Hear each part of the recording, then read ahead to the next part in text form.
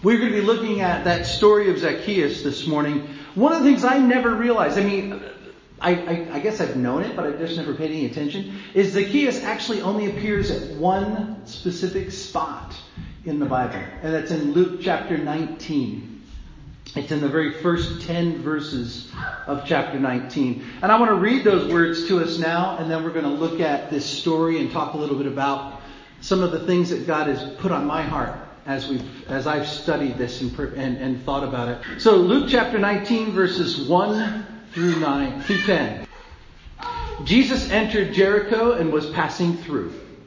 And behold, there was a man named Zacchaeus. He was a chief tax collector and was rich. And he was seeking to see who Jesus was.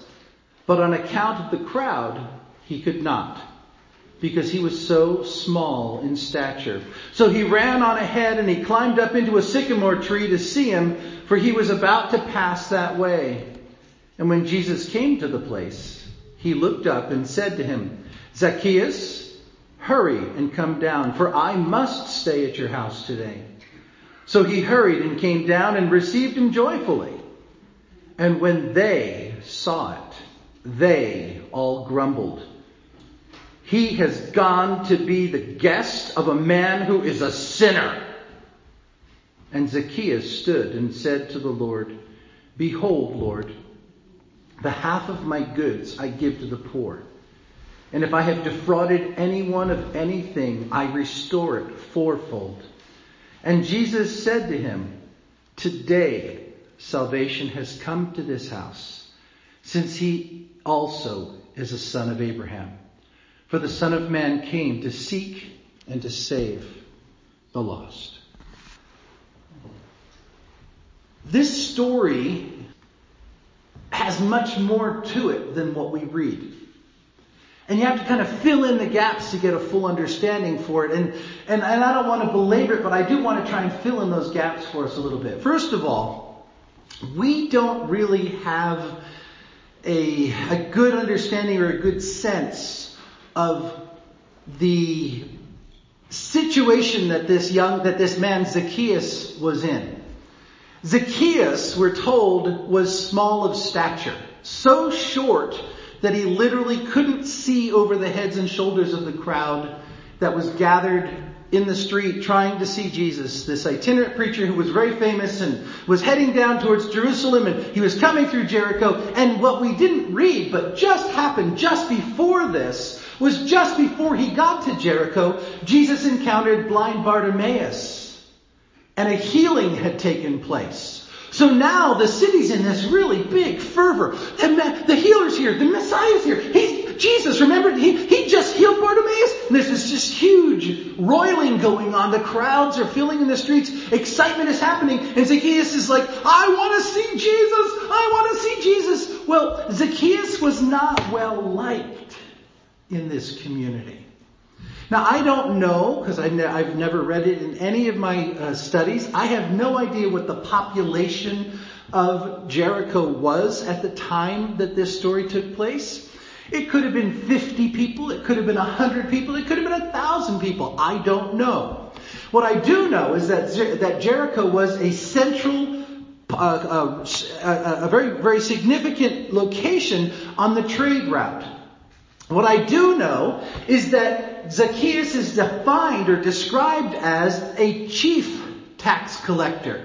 And as I was reading and studying this, I heard and I read from other people that there is no other place in any ancient literature where that term or that title is used. Chief tax collector. So as people have thought about who he was and what he was, there's a sense that Zacchaeus was kind of like the head over an agency of tax collectors. That he was the intermediary between the Roman government and all of the tax collectors of this region, who were then extorting money from the people and then bringing it into their coffers and then passing it through Zacchaeus to the Roman government. And there was no real oversight from the government. As long as the government got what was expected, That's all that they cared. They knew that there's this many people in this community. There's an expectation of this much money coming from that community to support the government. And however much you get from the people, as long as we get what we're needing, that's all that we care about. So there's this sense that the people who were collecting taxes at the street level were taking more than they should have because A, they wanted to pad their own pockets. B, Zacchaeus needed his cut, and then the rest had to go on to the government. So there's this understanding from this idea that he's called the chief tax collector, that he didn't just have 10 or 12 people that he was soaking, but he was soaking the entire region. And every single dollar that was sent to the Roman government, he took a cut out of. So he literally was defrauding every single human being in the region. Everyone hated him. Everyone held him in low esteem. Everyone saw him as a crook. And they would do anything that they could to keep him from having any more influence over their lives. So now you can get an understanding as Jesus is coming, and the crowd's all excited. And Zacchaeus comes running out of his house, this little short guy going, I want to see Jesus. And they're like, get out of here. And they're literally elbowing him and pushing him back, and he's trying to jump up and see, and no one will let him through. And so what he does was, he says, he's going to be coming down this road, so he runs down to where the sycamore tree is, and he climbs up in it. Totally undignified, but he's just so focused, he wants to see Jesus. And he gets up in that sycamore tree, and he's up there, and he's so excited, because here comes Jesus down the street, and the whole crowd is, yeah, Jesus! And all of a sudden, Jesus walks to the base of the tree, looks up. Hey, Zacchaeus! How did he know his name? They'd never met before. But Jesus knows my name. Jesus knows my name. Jesus knows my name. Jesus knows who I am.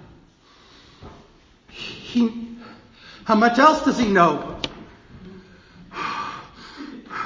And maybe he starts trying to hide behind the leaves. Because he's now put himself in a very precarious spot because everyone is looking up into the tree. Because Jesus is looking up into the tree and calling the name. And Jesus says, hey, Zacchaeus, hurry up and get out of the tree because I must go to your house this day. And it says he jumped out of the tree and received him joyfully. I think there's something between the jumping out of the tree and the joyfully. Something had to have happened. Because if he was this nasty guy that no one liked and knew he was a bad guy in his own heart, and then Jesus knows his name, and how much more does he know about me? And now he's coming to my house? But he receives him joyfully. Now, again, we don't know the timeline. We're not given all of that information here in the scriptures. What we do know is that Zacchaeus gets down out of the tree. This little short guy, and he's like, Jesus, let's come on to my house. Come on. It's like Matt and Jeff. For those of you who are old enough to understand what I'm talking about. And Zacchaeus is like, he's coming to my house. Hey, tell my wife, Jesus is coming to my house. And all of a sudden, the crowd behind them starts grumbling. Now, I can tell you, when I was in 6th grade, every day after lunch, we were then sent off to the playground and the ball field to have recess after lunch. And every day there was a different teacher who was responsible for being the playground attendant. And we were out there about a half an hour. And then we would go on to our classes after that. Well, one day, my homeroom teacher, I don't remember his name now, I'll call him Mr. Johnson. One day, Mr. Johnson, my homeroom teacher, was the attendant for the playground. Mr. Johnson had forgotten his watch that day. So Mr. Johnson turns to me and says, "Hey, Bob, would you run in real quick, go to the office, find out what time it is, and come right back out here and tell me I need to know. I think it's time for us to go back in, but I don't have my watch." "Okay, Mr. Johnson." So I run into the office, find out what time it is, and I run back out and say to Mr. Johnson, "Mr. Johnson, it's 12 o'clock. He said, "Thank you, Bob. You and you, come with me now. Everyone else, get into your class." What I didn't know was while I had gone into the office to find out what time it was, a fight had started on the playground field. And have you ever seen a fight at a play yard? The two kids are fighting in the middle and everyone else is gathered around. Fight, fight, fight, fight. And the teacher comes running up, "Hey," and pushes through the crowd. Well, just as Mr. Johnson's trying to push through the crowd, the two boys that were fighting pulled themselves into the crowd, trying to hide. And Mr. Johnson had just said to the crowd, "I want someone to come up here right now and tell me who was fighting, or you're all going to get in trouble." And Fat, Dumb, and Happy walks out of the office going, "Mr. Johnson, it's 12 o'clock. Thank you, Bob. You and you, with me now." So what it looked like to the crowd was I had just ratted out the two boys that were fighting.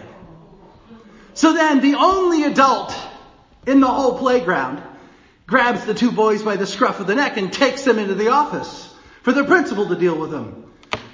And I'm doing what my teacher told me to do. I'm walking off the playground, going back to class. And all of a sudden I had a sense that somebody was behind me. And I looked, and the entire 6th grade class was coming at me. Literally. Now it was probably 20 or 30, maybe 40 kids. I don't remember. All I know was an entire playground of kids was angry with me and coming after me, and I panicked. And instead of running into the building, which would have been the smart thing, I ran under the bleachers. They split up and went under both sides and trapped me underneath. And they began to pummel me, fists in my face, in my gut, beating me up. For I didn't know why. I just knew that I was being beat up. Until finally one of the older kids in the group pushed people aside, grabbed me and said, "Come on." And he took me into the office. And as we're walking across the field, I'm in tears. I have no idea why this just happened. And I said, "Why are they beating me up?" And he said, "Well, you just told on the two guys that were fighting." "I don't know what you're talking about. Who was fighting?" "What are you talking about? You didn't know what you're talking about." And finally, we communicated enough where I realized what had happened. And I was getting beat up. So when I read this story about Zacchaeus walking with Jesus and sensing a grumbling crowd behind him, it brings back some really negative memories in my life. There's this sense of everyone hates me, everyone is against me, everyone is angry with me, and everyone is very, very upset. And at some point, Zacchaeus stands up publicly. Now, we don't know, was this after the meal, as Jesus is coming out of his home, or is it before they go in? But Zacchaeus stands up publicly in front of the crowd and he says, "I have lived in a way that was not honoring to myself, this community, or God. And I am going to make it right. If I have defrauded anyone," and scholars will tell you the way that this is actually worded in the Greek means I'm admitting in a soft way that I have indeed defrauded people. "If I have defrauded anyone, I will pay them back fourfold." Now, if you go back to to the Mosaic Law, Exodus chapter 21 or 22, I think it is, you'll read, if anyone steals from somebody, they don't have to just repay what they stole, but they have to give back 4 times what they stole. So what Zacchaeus is doing here is he's following the letter of the law. I'm admitting that I have stolen from you. I have defrauded you. And if there's any of you in this crowd who has been defrauded by me, not only do I promise that I will repay you what I took from you, but I will give you 4 times what I took from you. Oh, and on top of that, half of everything I own is being given to the poor, because I recognize that I've been living in a wrong way. Having this interaction with Jesus has opened my eyes. And I know that I'm wrong. And I am sorry, and I want to change. And I am repenting right now of my sin. And I'm going to make it right to my community, as God is my witness. Now, we have no idea what the crowd says after that. But we do know that Jesus declares Zacchaeus and his household righteous. Jesus says, today, salvation has come to this house. Let's look at verse 10 one more time, or 9 and 10. Today, salvation has come to this house, since he also is a son of Abraham. Jesus was reminding the crowd, this is one of your brothers, folks. And he's doing what the law requires. Yes, he sinned. Yes, he has hurt you. But he is doing what the law requires to make it right before you and by you. And I am telling you, from my position of authority, I declare him as being saved. And then verse 10, for the Son of Man came to seek and to save the lost. Now, I want to focus on this verse 10 for just a little bit. Because the story is a great story. This guy that nobody likes, been a bad guy, everyone hates him, and he finally changes his heart, and he's now saved, quote unquote, and he's in right relationship with God. All of that's great. But what does it mean when Jesus said, the Son of Man has come to seek out and save the lost? Seek out, I get. I mean, if you look at chapter 15 of Luke, which is just 4 chapters ahead of this section, we're given 3 stories.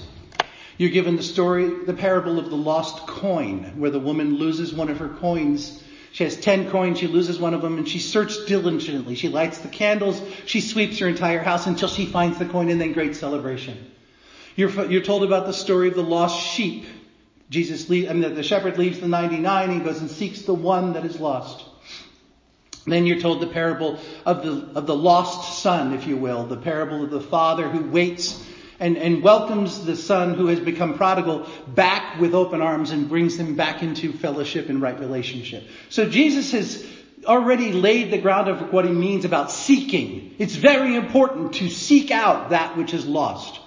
But the question is what does it mean to be lost and what does it mean to be saved? These are 2 words that are kind of interesting to me. And I did a little bit of a study, not a large study, but a little bit of a study. And I wanted to share with you what I learned with that. So if you look at the word lost, first of all, the word lost, and I am not a Greek scholar by any stretch of the imagination, but the Greek word that is translated lost here is apollymi, A-P-O-L-L-Y-M-I, apollymi. And it means to destroy fully, to perish, to lose.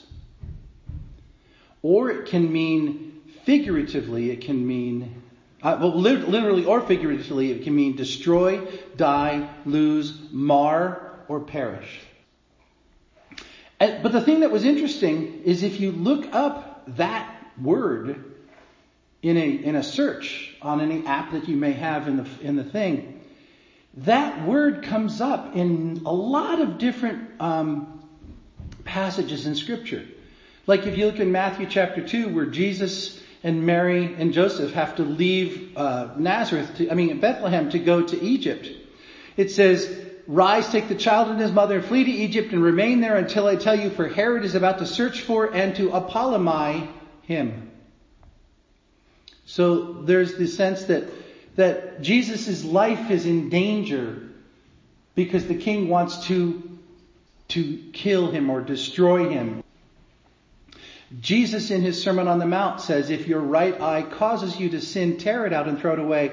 For it is better that you apollumi one of your eyes than you enter into life."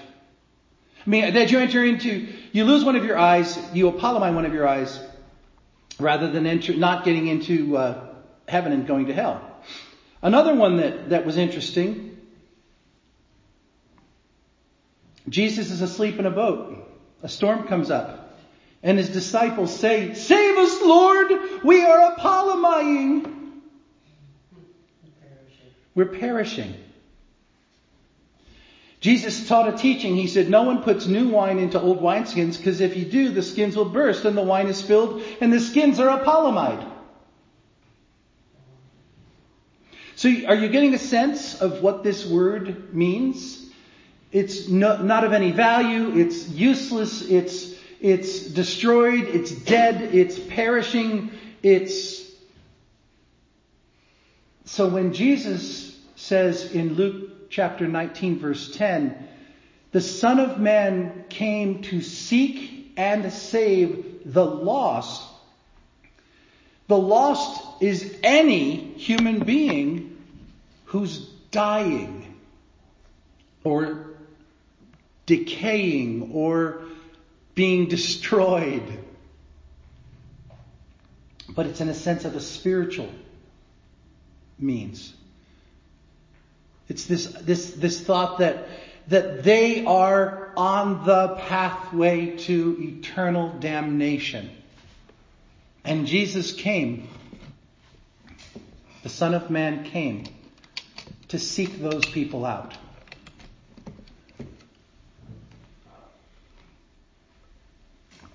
So is it any wonder that he would then go to Zacchaeus? Because the Zacchaeus of the world are the ones who are on the pathway to full and total destruction, eternal damnation, and eternal separation from God. If someone doesn't intervene, they will be eternally lost. The Son of Man came to seek and to save the lost. But it's more than just seeking. The Son of Man's intent and purpose isn't just to look for them and find them, but once he finds them, his purpose is to save them. And let's look at what that word means. The word saved. Bear with me, I went all over the place and I'm out of Luke. Let me get back to Luke. The word save in Greek is the word sozo, S-O-Z-O.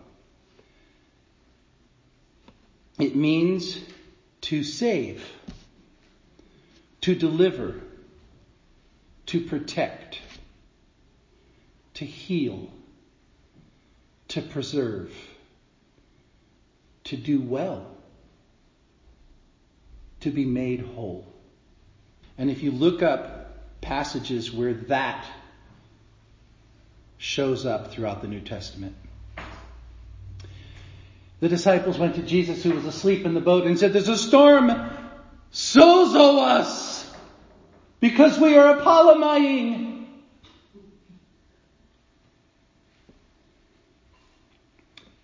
A woman who had an issue of blood for over 12 years crawls through the crowd and touches the hem of Jesus' garment, thinking to herself, "If I can only touch his garment, I will be sozoed." Jesus says in chapter 10 of Matthew, "And you will be hated by all because of my name. But the one who endures to the end, will be sozoed.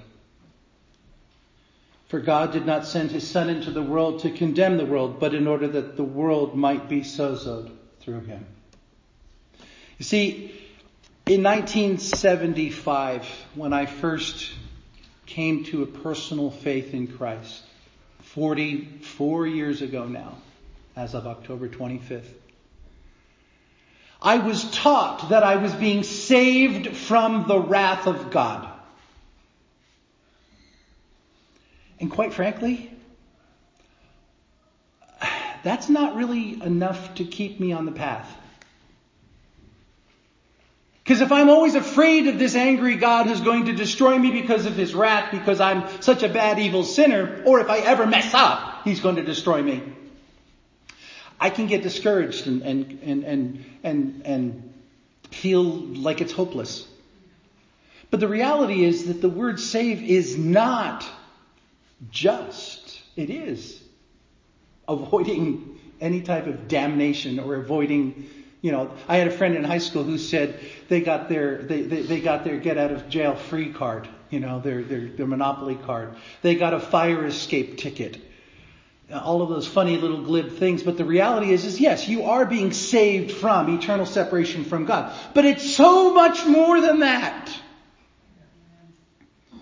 When the Son of Man came to seek and save you, he was offering to you more than just a get out of jail free card. He was offering you wholeness. He was offering you making right that which had gone wrong. He was giving you something that was beyond yourself. Once you made the mistakes, once you committed the sins, once you violated the covenant, there was no hope for you to ever get it right again. Only because of Jesus' death on the cross, his burial, and his miraculous resurrection are you able to have cleansing from your sin. And this idea that God loved you enough to seek you out when you were in a lost state and offer to you wholeness and all that entails.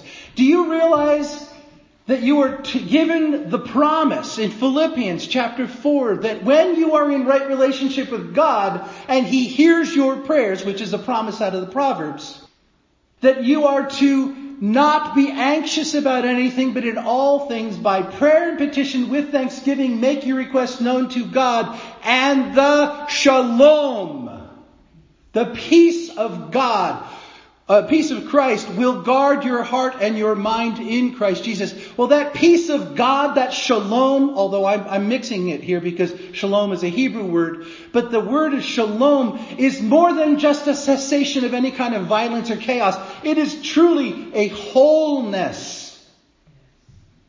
It is a complete, everything is rightness. So what Zacchaeus was experiencing that day was the Son of Man, who knew everything about him, including his name, before they ever met, walked up to him. Zacchaeus didn't have to fight through the crowd to get to Jesus. Jesus walked up to Zacchaeus and said, I have sought you, you are lost, you need to be saved. And Zacchaeus somehow, some way, put his faith and his trust in the words that Jesus spoke. And wholeness entered in. Zacchaeus was saved.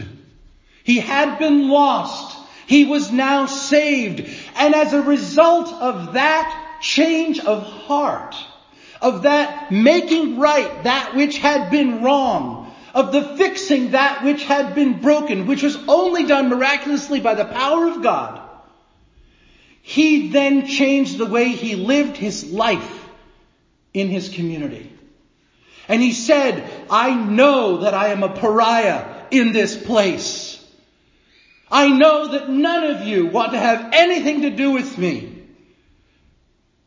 But I also know that this is my home.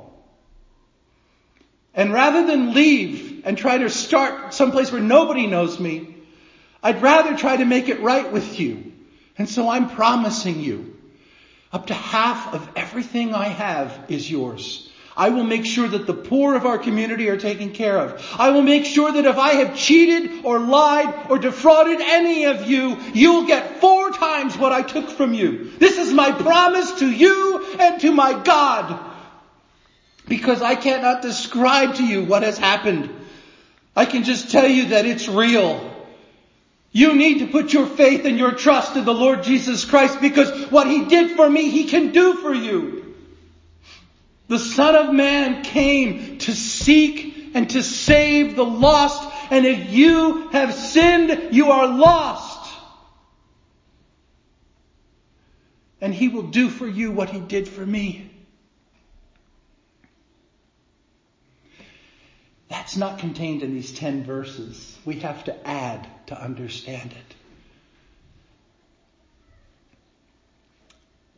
But I was so thrilled earlier in the service when Roy said, this is a time of remembering what God has done for us. Because quite honestly, for me, that's exactly where I've been for so many weeks. I love the Lord. I'm serving the Lord. But I've been a Christian for 44 years. There's not a whole lot new. I'm just living, just going, not going through the motions. I don't mean that, but it's just day to day. It's the normal. It's my life. Very seldom do I actually sin because it's not part of my life anymore. But the issue is that you can become complacent in this truth that you're living in. You can get to the point where it doesn't really, I'm saved. Yeah, I've been saved, and yeah, I used to be lost, but now I'm found, and yeah, hallelujah, God saved me. But the reality is, we should be so living in that moment of, I'm saved, that it spills out into our community. Not with you're a sinner, you're lost, and you need to be saved. But let me help you to understand what God has done for me. And God help me to live my life in such a way that people see the change.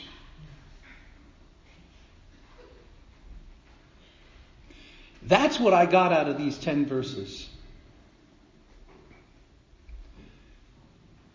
The Son of Man continues to seek and save the lost. May we be blessed to be part of the work. Let's pray.